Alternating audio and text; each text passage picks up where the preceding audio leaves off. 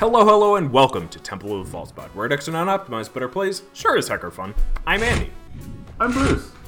And, as you saw last week, it was a long one. Maybe you didn't. That was our season finale, and we talked about Lord of the Rings, and so we're taking 2 weeks to kind of make little bitty vignettes, as Bruce likes to call them. Hey! Normally, we just like to use this time to kind of mellow out, talk about topics or cards, things that we just it's been on our mind for the magic thing. The thing just being the game. The shorter chunk. Yeah. We'll just talk like this the whole time. We'll just talk like this the whole time. Bye. We talked so much last week that we ran out of time and didn't get to talk about the Commander product. And it led me into thinking, I had this long list of cards that I wanted to talk about from the Commander product. But it kind of narrowed it down to I am really enjoying how Wizards is dealing with multiplayer mechanics. So we've got the Monarch, we've got the Initiative. The Initiative is a very interesting example, considering the less people you had, the more powerful it got. It really disrupted not Vintage, the other one, Legacy, thank you. It really disrupted Legacy with things like White Plume Adventurer, and but if you look at the Monarch specifically, it's the idea behind it, right? Is you're going to get card advantage, and you are focusing attacks on you, so you better have ways to block it, right? And the reason you'd want to give up the Monarchy is so that the attacks go elsewhere. And I feel like over the past few sets worth of Commander products, we've been getting cards that do that type of thing, either with the Monarchy or it really just hinges on the fact that you have more than just two players playing the game. Right. And I love it. We've seen this kind of thing. We've got Archivist of Gondor, for example, from the Lord of the Rings set. It's a blue and 2 for a 2/3 human advisor. When your commander deals combat damage to a player, if there's no Monarch, you become the Monarch. I like that because it's not your typical Monarch text. It does the thing that I know even is a lot of house rules of First Blood becomes Monarch type of thing. And then it says at the beginning of the Monarch's end step, that player draws a card. So it's not solely based on you being the Monarch, but it's also I think the easy thing to do is I want to bounce this. I want to make sure it's not on the battlefield when somebody else becomes the Monarch. You're not worried, or you want to make sure that nobody else is getting the benefit. But the way I see it is that if you're making other people the Monarch, if somebody else takes the Monarchy and they're drawing 2 cards a turn now in addition to their first card, it does become a huge target on them if they more than if they were just the Monarch. Granted, that could be seen as all right, kill the Archivist, but I don't know. I like that it's just a little bit different. The dials are just changed a little bit. It's not more powerful. It's not less powerful. It's just different. Right. Well, it's nice to see a lot more cards looking at the Monarch in different ways. I think Queen Marchesa was probably the first one where we saw the Monarch do something a little bit different, just because when it enters the battlefield, you become the Monarch, but at the beginning of your upkeep, if an opponent is the Monarch, put a 1/1 black assassin creature token with Death Touch and Haste onto the battlefield. So it gives you some kind of a benefit even if you're not the Yeah. monarch. But it then created a situation where, there are times when maybe it's okay if somebody else is the monarch. Because, it would be nice. Yes, you're going to give up a card draw, but you get the 1/1 counter with Death Touch and Haste. Usually that's a pretty easy way to get it back if you really want it. But there's all kinds of, it, like I said, it makes it more than just this person is the monarch. If I swing at them, I get the monarch. It makes it evolves the play style a little bit more, and I really like that. And I like a lot of the cards that they used in this Lord of the Rings set to sort of take that to the next level. And it seems fairly heavy in the Jeskai humans deck. Red, white, blue. I mean, we also have Fealty to the Realm, which is 4 and a blue for an enchantment aura. When it enters the battlefield, you become the monarch. Cool. The monarch controls enchanted creature. An enchanted creature attacks each combat if able and can't attack you. So it's kind of like a play on like a salt suit type of thing, but it's also got the monarch, and it's nice because this, especially over Archivist of Gondor, is like it favors you. Like Archivist of Gondor is a card that is kind of ambivalent to who the monarch is, but Fealty to the Realm is actually like more balanced in your favor. Like while Archivist of Gondor, like I said, ambivalent. Like it doesn't matter who has Archivist. Fealty to the Realm is loyal to you still, like regardless of who the monarch is. And I just like the idea that it's still just like kind of going in on like the idea that if you're playing this deck, you don't care necessarily. Like, of course you want the monarchy. Like, you want to draw that card, but the fact that the creature can't attack you makes it a little easier. Like, it makes it a little easier to breathe around having stolen a creature. Right. And what this one does though is there's even more incentive to go after the person who's the monarch. Yeah. Because if you can get through and do damage to them, then you become the monarch. So not only are you the monarch, but you also take control of this creature. Now, you don't get control of the creature until after your combat. So you're getting a creature in theory that you can use to block.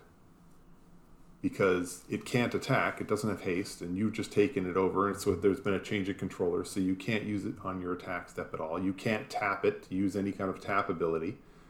If there's an enter the battlefield trigger, well, when it leaves, it's coming back under its owner's control, not under the monarch's control. It's all of these different little tweaks. But do you really want the person who's the monarch to have control of that creature and be able to attack with it? So there's extra incentive to go after them. But it's also a little bit harder to actually win it because you now have something defending you. So I think that's... Yeah.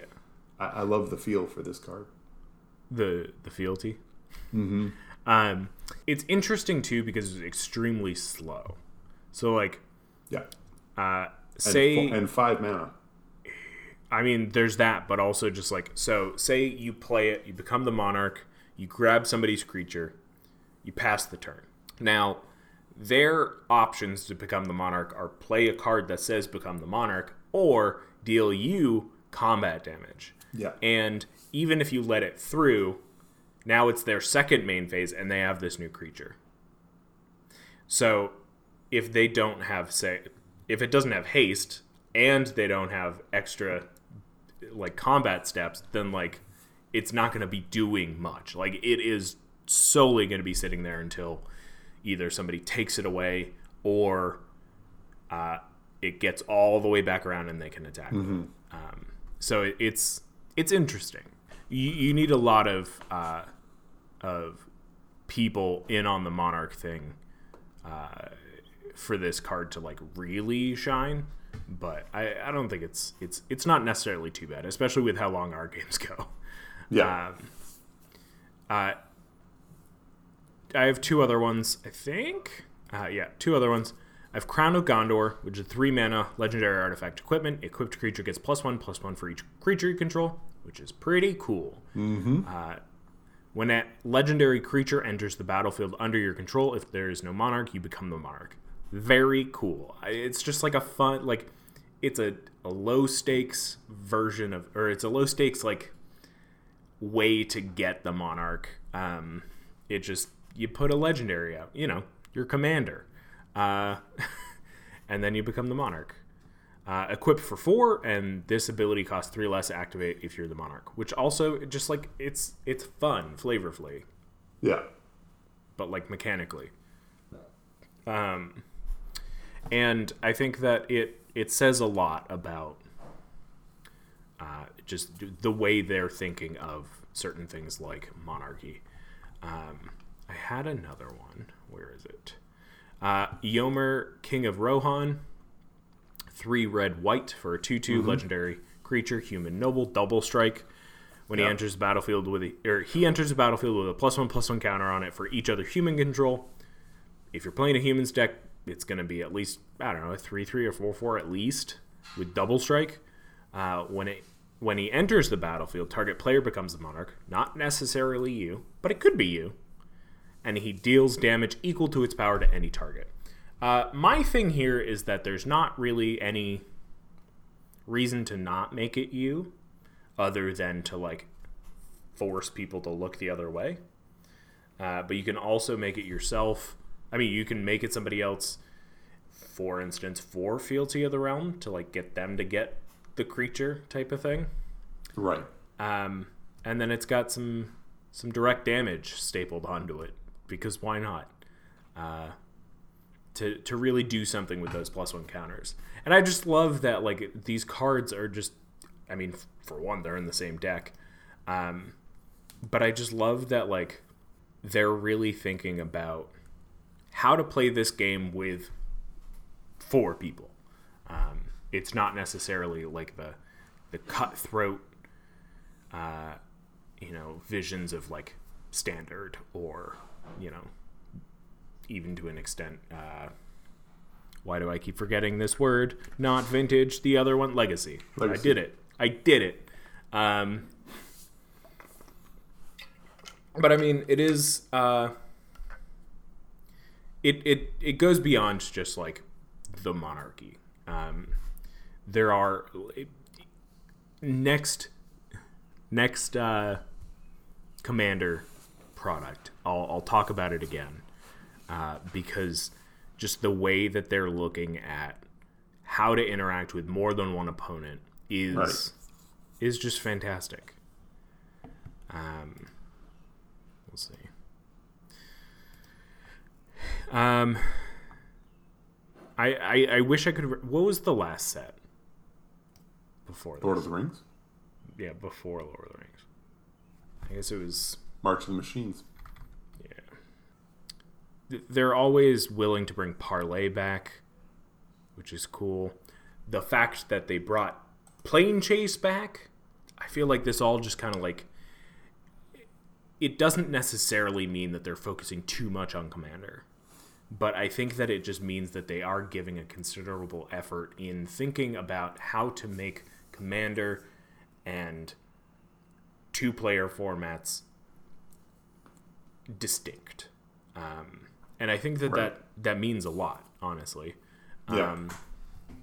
Because I think that, like, while there can be overlap, I think that it just makes the game a little bit more fun. To have the access to silly mechanics. I mean, for instance, in the March of the Machine Commander decks, we had the mechanic Will of the Planeswalkers, which said, starting with you, each player votes for Planeswalk or Chaos. If Planeswalk gets more votes, Planeswalk. If Chaos gets more votes, or the vote is tied, Chaos ensues. Which is just so, like you get to work together to figure out what is best for the table or what is best for you. And I mean, that harkens back to, again, the Crown set, the first one, Conspiracy, with just that whole council's dilemma type thing. And the more you can include the table on any action, it really does improve your game quite a bit, because people aren't just sitting there waiting for the person to their right to go, all right, and now it's your turn. Because I feel like I've been through those games where it's just like I space out. Yeah. You want everybody in the game to engage. Yeah. I want them to be engaged constantly rather than when they're being attacked or it's their turn. Right. But yeah. So that's my shindig this week. Very nice. My vignette. And next week it'll be July, and Bruce will be back with his cool card or topic, and we'll be back with that. So I hope everyone's enjoying a breath of fresh air. We'll see you next week. We're Temple of Falsepod. We're at Exit Unoptimized. We're a place sure as heck are fun. I'm Andy. I'm Bruce. And let's get out of here. That's me running off screen, but I'm sitting in a chair. Bye! Wait. Before you go, I just wanted to say thank you for listening. You can reach out to us via email at falsepodmtg@gmail.com or on Twitter at falsepodmtg. Bruce is at Manaburned, and I'm at Andy Weekend, though you'll definitely notice I use the podcast Twitter far more often. Now that we've got you here, make sure you subscribe, like, rate us on whatever podcast platform you use. It helps us out. It gets us more reach. Subscribe to us on our YouTube channel. Like a video there. Leave some comments for more casual enjoyment. Thank you so much for listening. We'll be back with some more timeless discussions about all things casual. So come hang out, and may your fifth land be the temple. Bye-bye. Should I do my best, Bruce? Bye!